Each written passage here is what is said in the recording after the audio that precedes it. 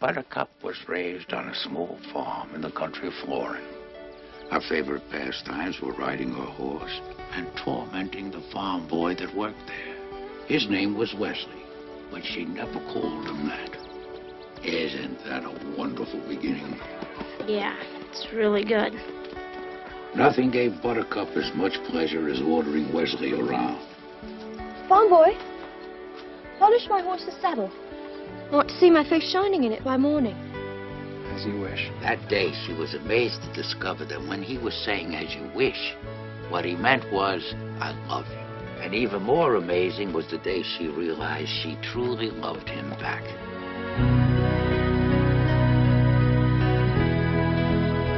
Hold it. What is this? Are you trying to trick me? And where's the sports? Is this a kissing book?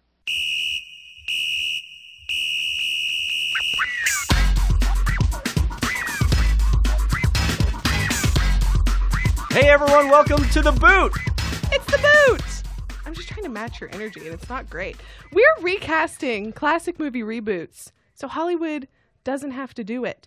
Why are we so nice? Because we live in a magical fantasy world where love is... What was it? Where love is everything? The most important thing. The most important thing. That's why we do it. And because that's where this industry is going, and we should get involved. We should be on board. And so should you guys, because this week we're talking about the 1987 fantasy...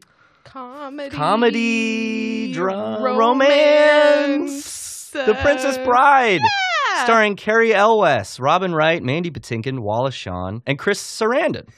Directed by Rob Reiner. So, with me is...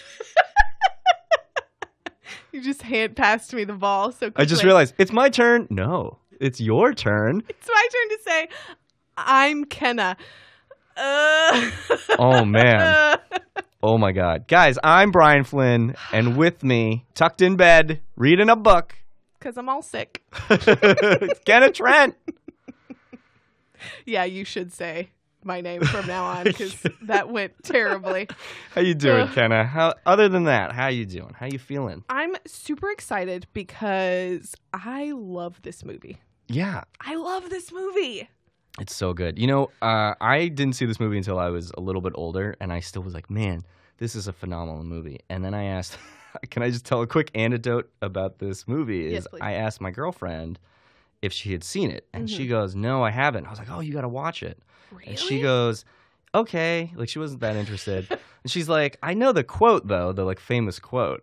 And I was like, oh, what? And she goes, she says, boy. I am something Dan Hannigan, and I'm here to save my wife. Can't handle that. And I've been saying that all week. I am something Dan Hannigan, and I am here to save my wife.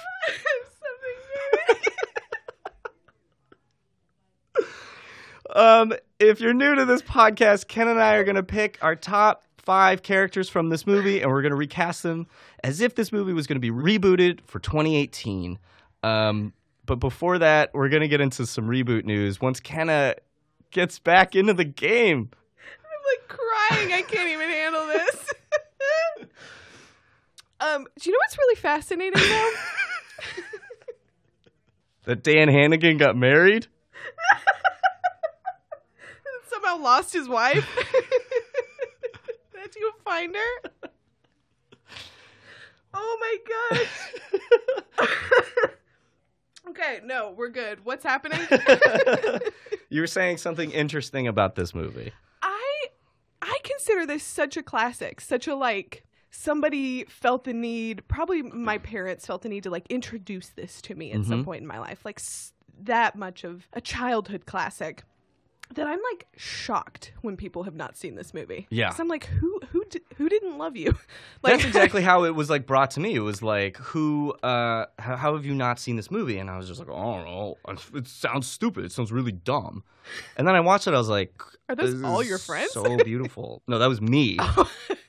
That's how I sound. But I introduced it to a friend of mine last summer. We went to one of those outdoor screenings that happen in LA every summer. And the thing that shocked her the most, because her first exposure to Cary Elwes was Saw. God damn you! If you so much as lay a finger on them, I'll kill you! You hear me? You son of a bitch! I'll kill you! What? Yes. She was so taken aback to find out who it was, because she was like, I just cannot believe that this is the man that I have only known in a complete other form. And I was like, I'm so sad for you. She had never seen Robin Hood Men in Tights? No. Oh, man. That's a bummer. Now Another- I'm sad. 2 movies that this person should have seen a long time ago. Yeah, agreed. All right, well, before we get into the reboot, we got some reboot news. First up, the Grudge movie reboot adds John Cho to its cast. Hurrah! John Cho! John Cho! The reboot of the 2004 horror film The Grudge has added John Cho to the cast. The original movie, starring Sarah Michelle Gellar, was itself a remake of the Japanese film Ju-on, The Grudge. The American version pulled in $187 million at the box office on a budget of $10 million and spawned 2 big screen sequels. The films are based on a cursed spirit born out of a violent death, usually attached to a place where the death took place. Anyone who comes in contact with this curse dies, and the curse continues leaving. I don't care about this. Gellar originally portrayed a care worker assigned to help an American family living in Tokyo, all of whom end up destroyed by the curse. The reboot, however, will star Andrea Riseborough as the detective and single mother. The Grudge reboot will also star Damien Bashir from Alien Covenant, as Variety is reporting, along with John Cho. John Cho, we talked about him a couple episodes back. We love John Cho. He's the best. I saw him in a grocery store once. I was like, that's John Cho. That's so exciting. He was shopping with his daughter. It was so sweet. Aw. And I was at the bar in the grocery store. And you just stood there And staring we were at like, him. that's John Cho, yeah. Guys, in LA, grocery stores have bars. Well, one does. And it's phenomenal. Guys, in LA, grocery stores have celebrities. Guys, in LA, we all day drink. The Grudge, you're the horror aficionado. What do you think about this? I honestly can't say I'm too excited about a reboot of a movie that just came out in 2004. Of a movie that came out in 2003. Yeah, but I mean, given the success of the original Grudge and how beloved Ju-on is in Japan, why not? Why not give it another shot? I'm trying to think of like an American counterpart. I mean, I guess The Grudge is now an American. But like, is this like the Halloween series? I don't know. The Grudge and The Ring sort of came out around the same time as that. All this like Japanese horror. Yeah. I think, what's his name? Roy something. He was like a big producer. He brought a bunch of Japanese horror movies kind of over to us, and we're like, these are super popular.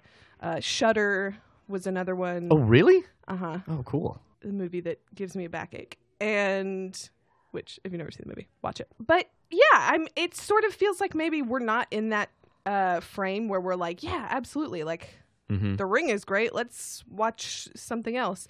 Plus, I'm also of the opinion that I'm not really sure why we need American Versions remakes of like a Japanese movie. Like, why can't we, if we wanted to make quote unquote an American version, is it really crazy to do like an English version of, Japanese actors in Japan going through this instead of bringing like Sarah Michelle Gellar over to Japan? The whole time I was in that house, I felt something was wrong. What happened there?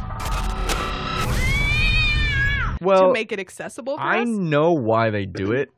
Is I think studios are scared that American audiences aren't going to watch a movie with either Japanese or Koreans, because I think whether it's racism or whether they just don't think audiences are going to identify with the movie. But what's interesting is, what was that Netflix show Death Note, which is based on a very popular anime.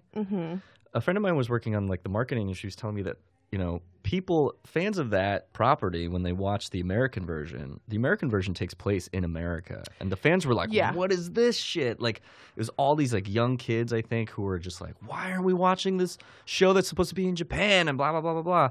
And she said that like all the reaction from Japan, because she's like reading all this material, is just like, we don't care. Like, right. If the story is set in America, then featuring Americans, yeah. that makes sense. Yeah. But this, which again, it sort of makes sense. Like, The Ring was transported to an American city. Yeah. So it's weird that like The Grudge is one of those things where it's like, no. Yeah. Sarah Michelle Gellar is going to be our window into the into Japanese culture. She's Yeah. going to go to Japan. I think there's something a little icky about that. I would just prefer to either see a Japanese story told in Japan with Japanese actors or completely remove it from there. Yeah. Make it an American version. But don't try to like mix it up. It just feels like feels a little gross. I'm kind of sour on this. I mean, I'm gonna watch it because John Cho. But I just don't care about The Grudge. I don't know why. I mean, I love The Ring. You know, like I remember watching that movie and like freaking out in that movie. yeah, who didn't like receive a phone call after watching The Ring and I lose their mind? I grew up in a place that like looked like that, and so like after we left the theater, and there was just like all these barren trees and like dark, sort of freaky old colonial buildings. You're just like, oh god, it just felt same with like Blair Witch. Like I live in a place that looks like Blair Witch, and I'm just like, the Blair Witch is real. Oh my god, that was real. What I watched was real. The Grudge, I don't know. It was just something about like, if a demon occupies a house, leave the house. Wisdom. That's it. Or don't believe in ghosts. You just solved all horror movies. Yeah. All right, we got to move on. Exclusive. Cue the ham horn. Zach Penn wants to expand the Matrix universe. Screenwriter Zach Penn has revealed some of his plans for his upcoming Matrix movie. The Ready Player One scribe has certainly built up a significant amount of nerd cred over the course of his impressive career. He wrote X2, X-Men United, Elektra, X-Men Last Stand, Incredible Hulk. Penn has taken on some major genre pictures during his time, but nothing he's done compares to his task of bringing back the Matrix franchise. He is quoted as saying, "I've been working on the Matrix right now, which is in a phase right now. That's a franchise that I desperately want to see brought back, and I can't go into too much detail, but I've been harassing Warner Brothers for years to try to get it going again. So that's the one thing I'm working on." He really wants to make this movie. Is it a movie? Yeah. Do we want him to make this movie? Well, what's weird is like, what do they mean expand the Matrix universe? Is that, because to me that's like TV show? Does that mean like more animated things that they did? More movie? I mean, it's probably movie because he's a movie writer. I'm weirdly like, I'm of two minds. I would like to see the Matrix universe again in some capacity, but I don't think that time is now. Are we in a place where it makes sense to just start something new in the Matrix universe? I actually was thinking about this a couple months ago, like how you could do this. Because I caught Matrix 2 on the TV, and I was surprisingly like, I don't hate this as much as I originally hated it when I saw it. I was like, oh, okay. It was weird. It's weird when you... Still not a great reaction. No, but it's weird when you watch something that you like viscerally hated, and then you watch it again, and like all that hate kind of leaves you, and you're like, I get what they were trying to do. I just don't think they executed it well. Okay, so we're talking about this reboot. I don't know if... I think it depends. I think everything about this project depends on where he goes with it. Because you can come up with a very interesting and very compelling take on the Matrix, just like the Wachowskis did way back in '99. Is the Matrix an original concept?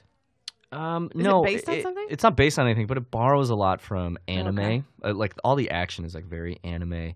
The conceit about dialing into a computer or like humans live in a simulation. I mean, that's been done so many times that, I mean, it's not new in any ways. They just married it with some other things that American audiences, to talk about Asian culture and American audiences, probably something that American audience hadn't seen before.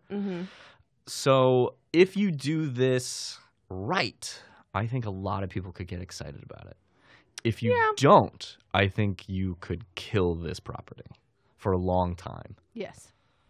It's interesting because The Matrix is so beloved. And honestly, we're in a Keanu Reeves renaissance. Does he come back? I don't think he does. I think why not use him while you can still use him? He wants to. In some capacity. Okay. Like he's the new architect? Gosh. Every time, I gotta be honest, every time I think about The Matrix, I'm like, I have seen all of these movies and I could not tell you a single thing about them. Do not try and bend the spoon. That's impossible. Instead, only try to realize the truth. What truth? There is no spoon. The first one you can maybe plot it out. Okay. It All would right. be embarrassing for me. So our last story is kind of Ken and I have a lot of feelings about this because I'm mad about it. this literally came in our laps an hour ago or 2 hours ago, and it deleted something off our list that Kenna had just put on it. Kenna, do you want to take? I'll read it. Okay. Rumor: Universal sets director for sequel to Kurt Russell's Backdraft. Backdraft was directed by Ron Howard, released in 1991. It told the story of two brothers, Lieutenant Stephen Bull McCaffrey and Brian McCaffrey. Both are committed and foolhardily firefighters, but they have fierce differences that need to be put aside when they try to find the identity of a serial arsonist. It was a popular film at the box office, though, garnering an impressive, for the 90s, $152 million worldwide. The rumor is that Universal are keen on producing a follow-up that will have strong links to the 1991 original. Production is said to begin in Romania and Toronto next month, and Baldwin may be returning to reprise his role as the surviving McCaffrey brother. The plot will apparently focus on the son of Russell's character, who still has a grudge about his uncle's actions in the first film.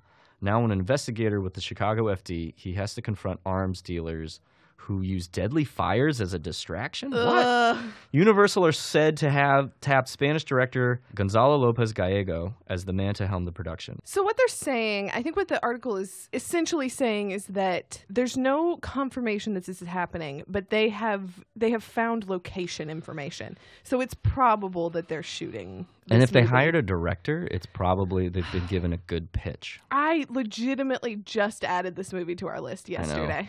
I haven't seen this since I was really, really young, and so I had to, because I didn't get a chance to rewatch it, I just read the plot synopsis, and everything about this just screamed, reboot this movie. Yeah. What I do like about this, I'll say, is that they're not rebooting it. It's a sequel. And it, to me, at least in this little blurb, it has shades of Creed, which I really love. I love Creed. I like when sequels, or kind of these like reboot sequels, really honor the original. Yeah. Like, I don't know if we've talked about this yet, but this Halloween reboot, Danny McBride basically was like, we're kind of deleting a lot of canon. I don't know how you feel about that. And to me, that was like, maybe, I don't know how convoluted that timeline is, but that kind of just is like, oh, that stinks. Like, there's people who like Halloween 8. You know what I mean? Like, so to erase that kind of bugs me. So at least with this, I'll say two things. If it's something like Creed, where it's like, the son of someone else is coming in, and there's still a lot of story to mine, especially one so closely tied about like family and like the death of firefighters in this family. I will watch this movie. The other thing that this movie has to do is cast Wyatt Russell as as Kurt Russell's You already son. know. You can read my mind. Yes, that needs to happen. If they do those two things, I will buy a ticket. The thing I remember most about Backdraft is it has a killer soundtrack. The music is beautiful. The story is exciting. Like, we don't often see. Let's just have one drill, Lieutenant. Now, one for the company and one for me. You have a bad day here, somebody dies. Check that door for heat. You shouldn't have had him up there in the first place. You burned him, Steven! It's compelling. It's interesting. I am slightly concerned by what they're presenting as the plot synopsis, that he has to confront arms dealers who use deadly fires as a distraction. Like, because it's just taking focus away from the fact that they're firefighters. That seems like, very, he's like, not point, a cop. like very Point Breaky, like this the gimmicky bank robbers. Yeah. Yeah, it feels a little stunty. But I will start. Let's figure out a hashtag, because we're going to get Wyatt Russell into this movie. Oh, yeah. They have to. Okay, guys, we're going to get into our reboot of The Princess Bride. But before that, we got to go through some rules, as always. Kenna? First of all, I don't know who you are if you've never seen this movie. But if you have never seen this movie, we're going to spoil it for you. So what you have to do is pause us right now, watch the movie, and then come back. So now that you've done that, what you're going to want to do now is open up IMDb, type in The Princess Bride, get a little familiar with some of these people's names, and get ready to type in some of our picks. Even though I don't think, I don't know about you, but I don't think I've picked anybody that's going to be super challenging. Could be wrong, though. No, I don't think people will know my picks. I think last week I've learned my lesson. Are you talking to me? Who are you talking to? I'm talking to the man inside my computer. Who Okay. do you think I'm talking to? I don't know. I'm taking notes, so I'm like, ugh. We are doing no remakes, reboots, or long-lost sequels. So we won't do a movie that has already been remade in the past 20-ish years or so. And this includes franchises like The Matrix that had multiple sequels and possibly a reboot and is just around too much for us to get tired of it. Second rule is no imaginary casting. Our dream cast must be made up of actors that are A, alive, and B, working today. No dead actors, no out of work actors.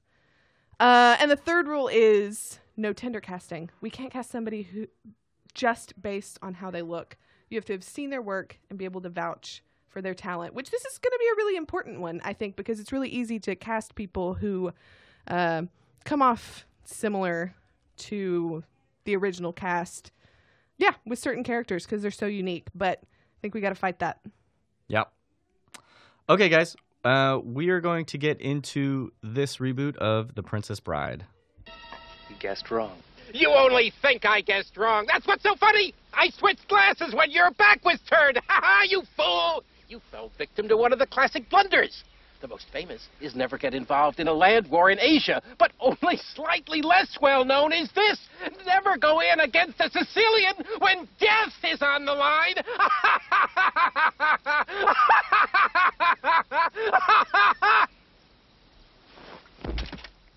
Who are you? I'm no one to be trifled with. That is all you ever need know. To think, all that time it was Shortcut that was poisoned. They were both poisoned. I spent the last few years building up an immunity to iocane powder. The characters that we're going to do today, Westley, Buttercup, Inigo Montoya, Vicini, and Prince Humperdinck. I always struggle to figure out what kind of movie this is. And every time I think about this, I'm just like, there's no way you could make a movie like this. It is it's truly once in a lifetime. Like the actors being all together, being who they are, the story being what it is. Like as soon as it gets to peak cheesiness, it hits you with a really funny joke that they're kind of winking at the audience like, yeah, we know this is cheesy. Like we get it. Yes. And then you're just like, I love this movie because it's so funny. Let me pitch you this movie. Okay. It's a movie about a little sick boy who hates his grandfather. Love it. Who's sick. Oh, I already said he's sick. This is a bad pitch. But it's basically like really a grandfather. Prepared more. A grandfather reads a story to his sick grandson, and the movie is the story of a princess and a sort of swashbuckling hero and their unbreakable true love. And you're like, what? But it just works. Everything about it it hits, and I don't know how you don't love this movie when you watch it. Yeah. I could not fathom. It's like birthday presents. You know what I mean? Who hates birthday presents? How could you have a problem with birthday presents? Speaking of the sick little boy, Brian got kind of mad at me 2 weeks ago. Yeah.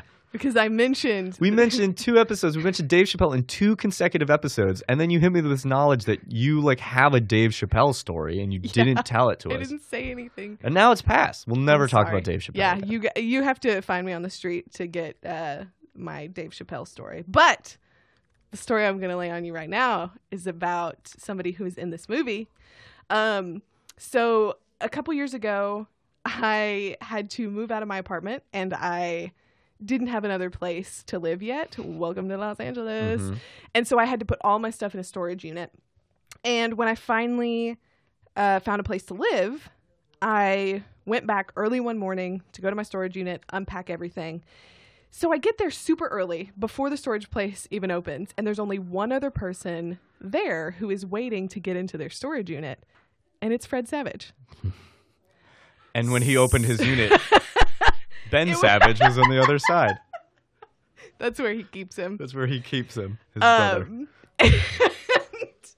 So yeah, me and 2 of my friends and Fred Savage and his 2 children, because our storage units were right next to each other. Oh, weird. Unloaded stuff at the same time, and nobody said anything. Yeah. But it was still magical. It's a shame we're not recasting the grandson, but I'm glad we're not, because Fred Savage was so good in this movie. He was an incredible child actor, and I mean, he's still a really good actor. He's probably a better director, but I remember. Did you ever watch The Wonder Years?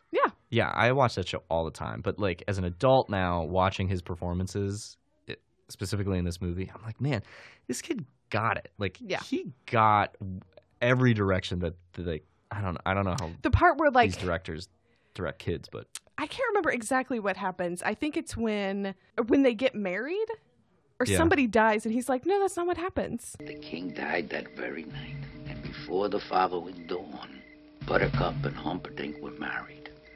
And at noon she met her subjects again, this time as their queen. Hold it, Grandpa. You read that wrong. She doesn't marry Humperdinck. She marries Wesley. I'm just sure of it.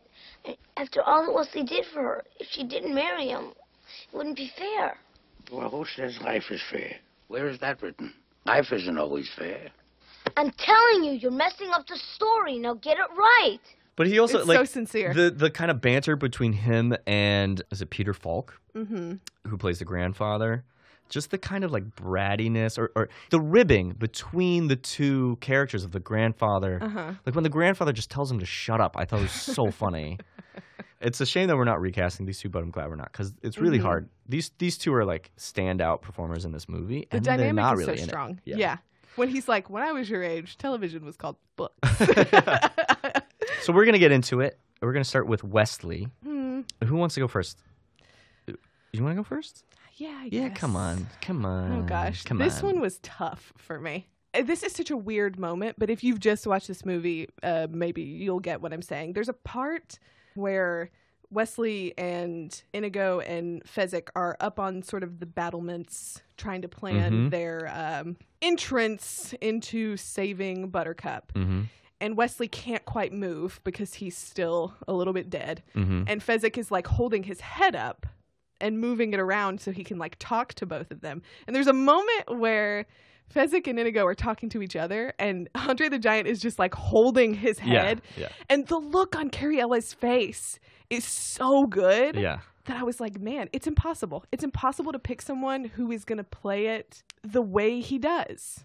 I'm a little nervous about my pick because I had forgotten how comedic Carrie Elwes is in this Mhm. role. And, you know, he's my Robin Hood. And even in the Mel Brooks retelling of Robin Hood, he still is like so dashing and I mean, he looks like Errol Flynn. You know what I mean? Like He's hot. It's crazy. He's hot stuff. So I'm a little nervous about my pick too. But you decided to go first. Okay. I struggled because everybody I looked at, I was like, is he princely? Is he?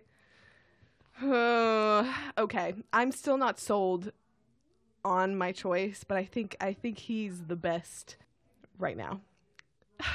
I picked Kit Harington. And I'll you're give you- lucky that I. Oh, I'm lucky. I'm lucky. That's not what I meant. Excuse me? Say what you were gonna say. I think the thing that really tipped it over the edge for me is that sure we get some of the like swordplay version of him in Game of Thrones. Like we know he's got that down. Yeah. That's fine. He's obviously very attractive. He's got the sort of like swoopy hair. Like he's fine. But then I remembered that he's done some comedic things. He did that sports mockumentary, Seven Days in Hell. That's what I was going to say. I was going to say you're lucky that he's done a comedy. Yes. He's really funny. And he's funny in that unassuming way that like he's not trying to be a comedian by Yeah. any means. But I think if you give him the right material, he can play it both ways. Yeah. I think I'm having a hard time just because I mean, for those of you who don't know, did we already say where he's in? I don't think so. He's Jon Snow. He's Jon Snow. So I'm processing Jon Snow in this. You know what I mean? Which is tough because it's a huge current character. Right. And he is not funny in that. You know what I mean? No. And that show also has, I mean, very little room for any kind of funny. Like the humor is basically like Peter Dinklage and it's the guy who plays the Onion Knight. Liam Cunningham. Yeah. I know what you're going for, and I support it. But I'm curious to see who you picked because I want to be topped. Like I want there to be somebody better. Well, here's the thing. I picked a guy who I think is very dashing, but I also have the same problem. I don't know if he is as charming in that comedic way that we're both trying to get at. Hello there. Slow going? Look, I don't mean to be rude, but this is not as easy as it looks, so I'd appreciate it if you wouldn't distract me. Sorry. Thank you. I do not suppose you could have sped things up. If you're in such a hurry, you could lower a rope or a tree branch or find something useful to do. I have got some rope up here, but I do not think it would accept my help, since I am only waiting around to kill you. That does put a damper on our relationship. So I think you and I are doing our best here. Yeah. I picked Nicholas Hoult. See, here's the thing. And for those of you who don't remember, last week, Yeah. Kenna used him in Gattaca, Mhm. and I made some comment that said that he would be somewhere around here. And now he it's is. paying off. Because I was thinking about, I mean, he does have that kind of Robin Hood look that I could see. You know, he's very dashing. But I won't fault you if you hit me back and being like, I don't know if he's the same. Like, No, I think, honestly, I had to look deep within myself because I thought I had cast him perfectly in Gattaca and then had a moment where I was like, oh, dang, should I have saved him? And then I sort of came to terms with the fact that I really wasn't sure that he had the same, he has the look, I don't know if he's the same kind of charm as my pick, but I think it's a good pick. I'm trying to look up his IMDb, see if he's, I mean, About a Boy is a comedy, but he was like a child in it. Yeah. Yeah, it's all action movies, dramas. Yeah. Jack the Giant Slayer, though. That's interesting. I forgot he did that movie. Oh, yeah. That's a similar... Okay. But it's still the same thing. Like, we don't know if he can do I this. just think this one really snuck up on me. Like, I started casting other people, and I was like, cool, great, this is working. And I just could not wrap my head around another Wesley. Cary Elwes kills it. Yeah. I agree. I don't think we picked bad people. No. I just think, I think this one was hard. Yeah, it was tough. Okay, Princess Buttercup. By the way, great character name. And in this movie, every time they say it, I kept being like, man, it must have taken a lot of coaxing to like get these people to say this name. Like every time Humperdinck would say it, it almost sounded like he couldn't believe he had to say it, and it was almost like a character. I felt like the character, not just the actor, but he just was like, Princess Buttercup. Like he's like, I can't believe I'm doing this. Yeah, I just thought that was funny. In terms of her character, I mean, she is basically she's a princess in a tower in a lot of ways, you know. Yeah. She never really fights for. She tries to kind of like trust the bad guy, and the bad guy double crosses her, and then she is brought to the altar, and then she has to be rescued. Not a great chunk of material to really draw from. You never sent the ships. Don't bother lying. Doesn't matter. Wesley will come for me anyway. You're a silly girl. Yes, I am a silly girl. For not having seen sooner that you were nothing but a coward with a heart full of fear. I would not say such things if I were you. Why not? You can't hurt me. Wesley and I are joined by the bonds of love. And you cannot track that. Not with 1,000 bloodhounds. And you cannot break it. Not with 1,000 swords. And when I say you are a coward, that is only because you are the slimiest weakling ever to crawl the earth. And it's interesting because she is sort of the one character who doesn't have that double play of, like, she is sincere moment one to the end. Yes. She is the one character who is not comedic. Even when other people are being funny around her, she is entirely sincere. She's entirely just the princess who is in love, and all she wants is to love a man. Which, I mean, understandable. That's very serious business. There's no laughing. Right. There's nothing involved in that. So I picked another Game of Thrones alum. I picked Natalie Emmanuel, who... That's a really good choice. Yeah. I wish I had her character's name on the top of my head. Missandei. Missandei. Yeah. She's also in the Fate of the Furious, which I haven't seen. She's also in the Maze Runner sequels. Oh, interesting. But her character in Game of Thrones, I feel, is sort of the same way. Like, she never gets the joke, but she's very elevated like, if it wasn't for Khaleesi, she could also basically be the princess. I think she's very beautiful. Mm-hmm. I think she is very talented. But I also, for this, yeah, I think it would just be interesting to have. You know what's funny? Any woman of today in this role would make Buttercup a different character. Is that true or not? I mean, I know we're not supposed to write this, but do you like, think just as they're playing it, or do you think she would just have both. to be a different character? No, more of the former. Like, if you, in the performance, she would be a different Buttercup. Mm-hmm. In the reading of material, I think most actresses would be like, yo, why don't I try to escape? Like, why don't I try and figure out whether Humperdinck actually sent the ships that he said? Yeah. Why am I not more aware? Why am I not active in this story? Yeah. So it's kind of hard to say that, like, the quality of this actress will bring this and this, because I think Buttercup will evolve no matter, not no matter what, but generally I picked her because I wanted Buttercup to evolve, and I think she would evolve it in something a little less passive. Yeah. Because even in Game of Thrones, like, she has sort of a side character, but she's not passive about it, especially in this last season.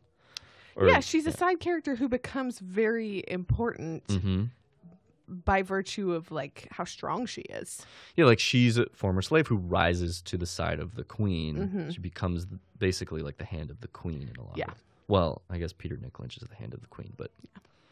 But in the way that, like, she could be, like, a lady in waiting, she's not. She's, like, a political advisor. She's she's there for she's in the room where it happens. Right. What's little funny musical about theater. What's funny about that, Brian? Okay. I picked the most sincere person I could think of. Emma Watson. Really? Oh, okay. Yeah. And here's why.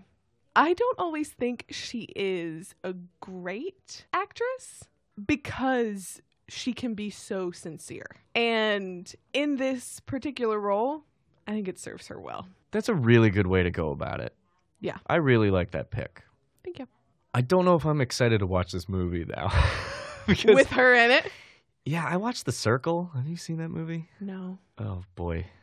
But I think also in the way that she brought sort of a new dimension to Belle and Beauty and the Beast. Oh, I haven't seen it. Yeah, just in, I think, sort of who she is. Like, she is the person who would not take a role if it put women in a compromising position. Because I think, like, she would not stand for a female character who's just like, men, save me. Yeah, I agree. And I agree with your strategy of how you came to this pick. Absolutely. She is the most sincere person. Yeah. Even imagining her trying to make a joke is making me, like, uncomfortable. She can't do it. And she wouldn't. I know. And that's what you need. You need someone who's going to stay in their lane. Oh, whoa. Whoa. Kenna said that, not me. What? You just told a woman to stay in her place. I said stay in your lane. It's different. Okay. Now we're on to a huge one. Dan Harrington. Good old Dan Harrington. Inigo Montoya, played by Mandy Patinkin. First of all, can we just talk about how crazy Mandy Patinkin is? Just in real life? Yeah. Yeah, I've heard a lot of stories. Which is odd. Why? I don't know. You just think about the way, you know, people who worked with him on Homeland and things like that are like, he's a little unhinged. And you're like, Inigo?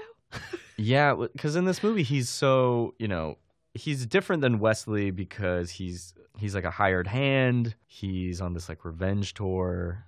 He's a little is it swarthy or swarmy? Smarmy? Swarthy? Sir? Huh? We're in a terrible rush. Don't rush me, Sonny. You rush a miracle man, you get rotten miracles. You got money? 65. Sheesh. I never worked for so little, except once, and that was a very noble cause. This is noble, sir. His wife is crippled. Children are on the brink of starvation. You a rotten liar. I need him to help avenge my father. Murdered these 20 years. Your first story was better. They're different words. Yeah, my English language is fading. But basically, like, he's kind of a derelict, a degenerate. He's kind of on... Yeah. What does he say? When I found you, you were so drunk. Yeah, something about brandy. Oh, yeah, you couldn't afford brandy. I'm realizing now that this is the second person from Game of Thrones that I'm casting in this movie. But he's perfect for it. I picked Pedro Pascal. Yeah. Who, gosh, I should have looked up his character's name. He plays the Sand Snake in Game of Thrones. He was also he's been in Narcos, at least in season 2. The Kingsman Golden Circle. Yes. He's in The Great Wall. Oh boy. God, that movie is good. But I like him a lot because I think he's a perfectly fine dramatic actor. But especially after seeing The Kingsman, I was like, okay, this guy's got a certain flair to him. He's funny charming. too. Yeah. He's charming. He's interesting. I think he could be swarthy. We're using that word correctly. Yeah, I like it. Great. I like it a lot. the pick too. I went in a weird direction with this one, guys. Oh, okay. The biggest thing about Inigo is getting revenge on the six-fingered man for his father. And I just kept thinking that I need to gender swap this role. Okay. And not only do I need to gender swap this role, I want to cast someone much younger than Mandy Patinkin was. Because for some reason in my head, I wanted to see like a younger woman with a giant kind of like traveling this faux European landscape, like this medieval landscape fighting pirates and knights and kings. And I just realized that I picked another Maze Runner alum, but We go with what we love. I picked Rosa Salazar. Do you know who she is? Yes, I do. She's going to be in the new Alita Battle Angel movie where her eyes were unfortunately CGI'd to super big, super proportions to look like an anime character. I don't know. But it's a male gaze thing, I think. I just wanted to see someone kind of different than Mandy Patinkin. Yeah. Someone different than like an older man. Mm-hmm. The duel at the end would be so cool. I'm looking at a Logan poster, and I'm literally looking at the girl from Logan. And I'm just thinking, like, how cool it would be to, like, have a younger woman fighting an older sort of a master swordsman. Count Rugen. Yeah, for the honor of her father's death. My name is Inigo Montoya. You killed my father. Prepare to die. Hello! My name is Inigo Montoya. You killed my father. Prepare to die. Stop saying that! Hello! My name is Inigo Montoya. You killed my father. Prepare to die! Now! Offer me money. Yes. Power to promise me that. All that I have and more. Please. Offer me everything I ask for. Anything you want. I want my father back, you son of a bitch. That's who I picked. And I like it because I also think she's a really good actress, despite the fact that the work that she's in, Alita hasn't come out yet, but Maze Runner is a mess. And I think she actually weirdly stands out in it, which is a testament to her. And she's super funny. She frequents Doug Benson's podcast, Doug Loves Movies, and she's always a blast. I feel like we should like hug after each pick that we got. Good job. We did it. Yeah, this one's like we're trying to convince each other like this was a good idea. Princess Bride was a good one. Oh gosh. It's almost easier to do terrible movies. It is almost because easier. If you're trying to make it better, simple. If you're trying to make a great movie just as good, that's very hard. Difficult. Yeah. I'm actually very excited for my next pick, and I'm lucky that I should go first. So Vicini, played by Wallace Shawn, who has the very famous scene with the poisoned cups. Incredible performance. Incredible. Yeah. I tried to think of an actor who could be equally as funny, who could play a faux intelligent. Like Vicini is someone who thinks he's the smartest guy in the room, and he's clearly not, but he like wields it. That's his weapon, you know, that he wields. And when I thought of this guy, I was just like, he, to no fault of his own, but he kind of looks like a villain. I picked Nick Kroll. Okay. No? Okay, I'm halfway on board with this. Why? You tell me why you don't like it, and I'll tell you why I like it. Huh. This seems like a trap. I'm playing mind games. I'm switching the battle cups. of wits. So you didn't see. I switched the cups. I feel like maybe I'm just like imagining he's very not of this world being like plopped down in this world. And I don't know, which I know some people aren't a huge fan of his comedy. I like Nick Kroll. I thought Kroll Show was genius, but I don't know. I but at the same time, it makes sense. He would throw on a funny accent and he doesn't need to throw in a funny accent. Probably make it work. I think it would be great. I think so. The whole thing about Vicini is he's like this guy who was hired to start a war between two nations over the capturing of and ultimately killing of Princess Buttercup, which is a very complicated storyline in this whole movie that kind of gets like lost. Also, in the why shuffle. doesn't he just murder her? They carry her around for a while. Yeah, I guess he's like he has to get her out of the castle to murder. Oh, you mean Vizzini? I was thinking like why doesn't Humperdinck just Vizzini throw her at out some of the point, castle? like, you know, Wesley's like fighting his two men. Yeah, just slit her throat and literally, walk and just be like, I'm done. Just seems weird. Once the horse reaches the castle, the fabric will make the prince suspect the Gildarians have abducted his love. When he finds her body dead on the Gilder frontier, his suspicions will be totally confirmed. You never say anything about killing anyone. I've hired you to help me start a war. It's a prestigious line of work with a long and glorious tradition. I just don't think it's right, killing an innocent girl. Am I going mad? Or did the word think escape your lips? I think he can just do that sort of fake cunningness. Like, he could play that, like, mind game a little. I don't know. Like, in The League, like, the whole point of that show is to, like, play mind games with each other. You're not buying it. And my argument's kind of fucking weak, but I'm almost there. I think, honestly, I would be on board enough to say, sure, why not? And I would hope he would convince me in the execution. Okay.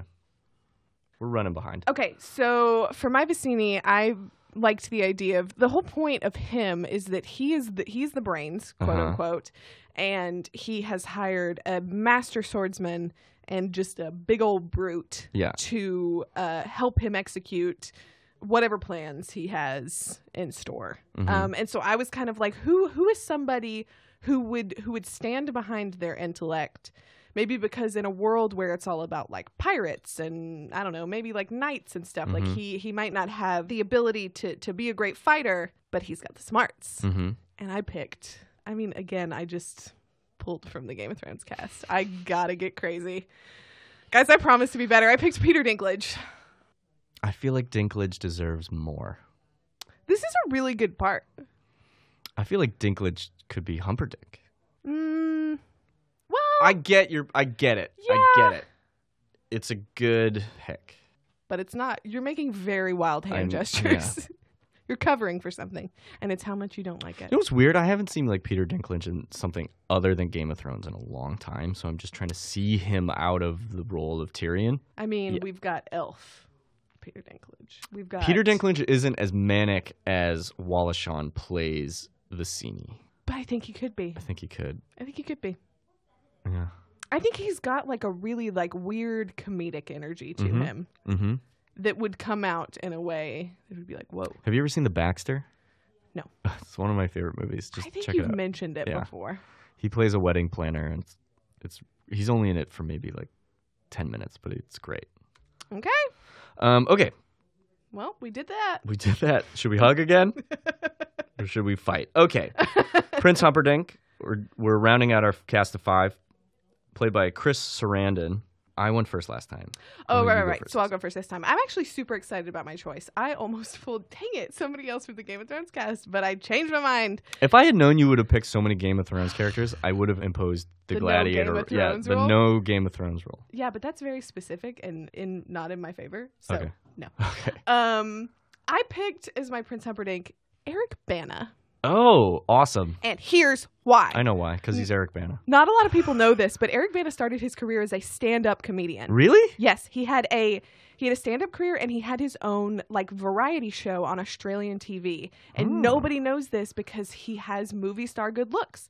And so when he was in movies, it became Eric Bana, the like super handsome action star. So he never does comedy. Yeah. But when I found this out, I was like, I have just got to see this man do comedy.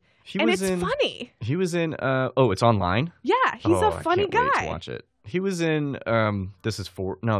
What was the, Funny People by Judd Apatow? Yes, he was. I don't know I can't remember if he did anything funny in that, but I think you have to kind of be somewhat funny to be in an Apatow movie. That movie was not funny. It was really depressing. It was sad.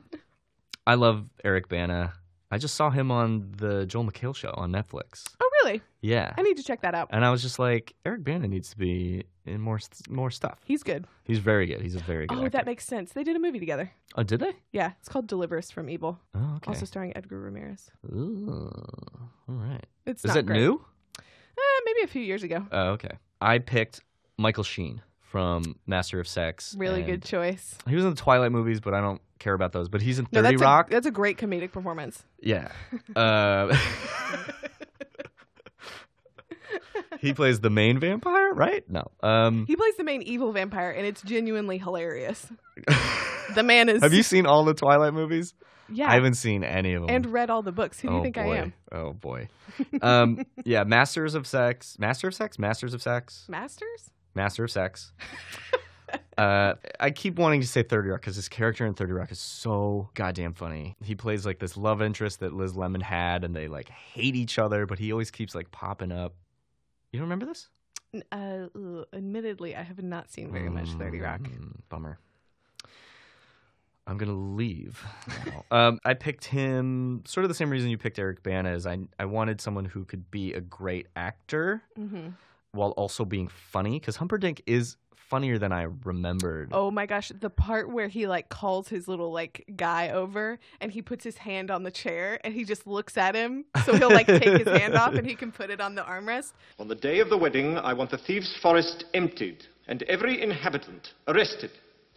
Many of the thieves will resist. My regular enforcers will be inadequate. Form a brute squad, then. I want the thieves' forest emptied before I wed. It won't be easy, sire. Try ruling the world sometime. So good. I love the part when like Wesley convinces him to get in the chair and like they tie him up. And then like Wesley like stumbles and he's like, I knew he was bluffing. I knew it. And then he just looks at a sword and he's like, and just like wilts. But I also thought Michael Sheen could play that kind of like overbearing creep, like someone who's like so possessive like Humperdinck is. But you like the pick. Yeah, no, it's great. Let's get out of here. We did it. We did our 5. I do have some honorable casting. I know we're running Oh, low. boy. Fezzik has to be Christian Nairn, right? The guy who played Hodor. Yeah, he does. I mean, this is just a Game of Thrones smorgasbord here. Miracle Max and Valerie. I wrote down Kate McKinnon and Rachel Dratch. Wait. Kate McKinnon as Miracle Max. I was going to say, who plays who? And Rachel Dratch as Valerie. But now I'm also looking at Nick Kroll, and I was like, Nick Kroll could have been Miracle Max, but I like him as Vizzini. That's my favorite part in the and whole then movie. We talked about this earlier. The ancient Boer talked just like John Oliver, and I think that needs to be John Oliver. Your true love lives, and you marry another. True love saved her in the fire swamp, and she treated it like garbage. And that's what she is, the queen of refuse. So bow down to her if you want. Bow to her. Bow to the queen of slime, the queen of filth, the queen of putrescence. Oh my gosh. Okay, other things about this movie that kind of got you? We have not done Sir Barry Pepper's section. Oh, yeah. Guys, it's time for Where Does Barry Pepper Go? Kenna, where does Barry Pepper go? Okay, I did something because it's tough to put Barry Pepper's not a comedic actor. No. So it was tough to find a place for him that wasn't like, because all the side characters are these sort of like wacky people. Mm-hmm. So instead, I was like, I think he would make a great Count Rugen. Oh, okay. That's Christopher Guest's character, right? Yeah. Yeah, which is so crazy because Christopher Guest is one of the funniest people. You know what I mean? So serious. He's so serious this whole time. Yeah, Count Rugen, the six-fingered man. I thought for a moment you're going to be like, I gender swapped the mom. He's just the dad.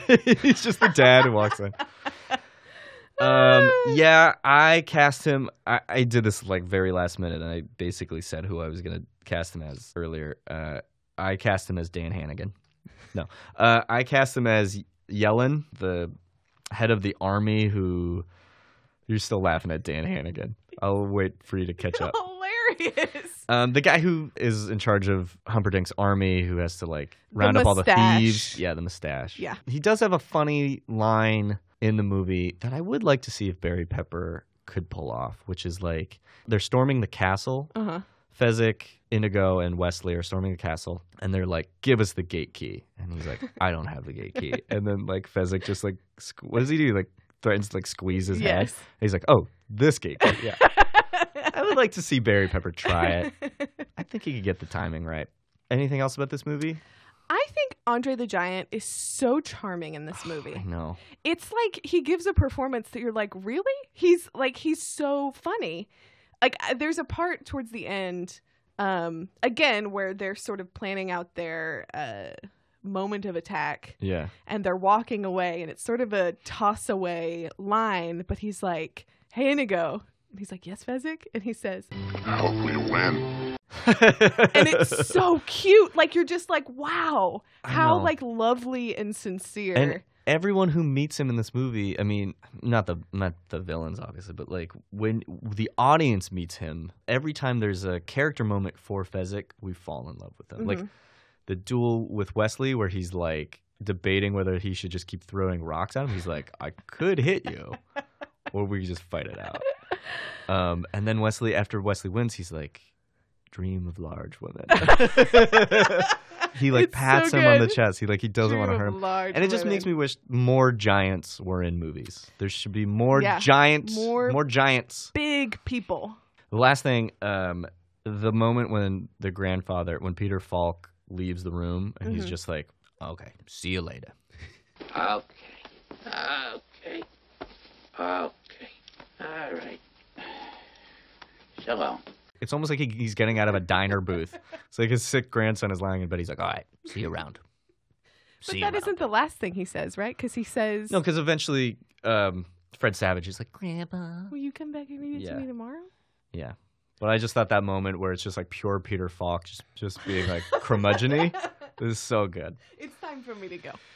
Okay, guys, that was the reboot for The Princess Bride. Thanks for joining us on this episode. If you like this episode, check out our other episodes. And if you like those episodes, subscribe and rate 5 stars. Tell your friends about us and tell them to do the same. Kenna, where can they find this podcast? You can find our podcast on Apple Podcasts, Stitcher, or really wherever you get your podcasts. Just give us a search. You can find this podcast, the both of us, together on social media at The Boot Podcast on Twitter and at Boot Podcast on Instagram. You can find us on those same social medias at Flynn B. You can guess who that is. And at Kenna Trent. That's pretty self-explanatory. That's right. All right, guys. That's it for us. Remember, I am something Dan Hannigan, and I am here to save my wife. We'll see you next time.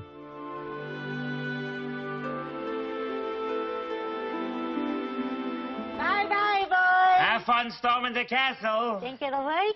It would take a miracle. Bye-bye.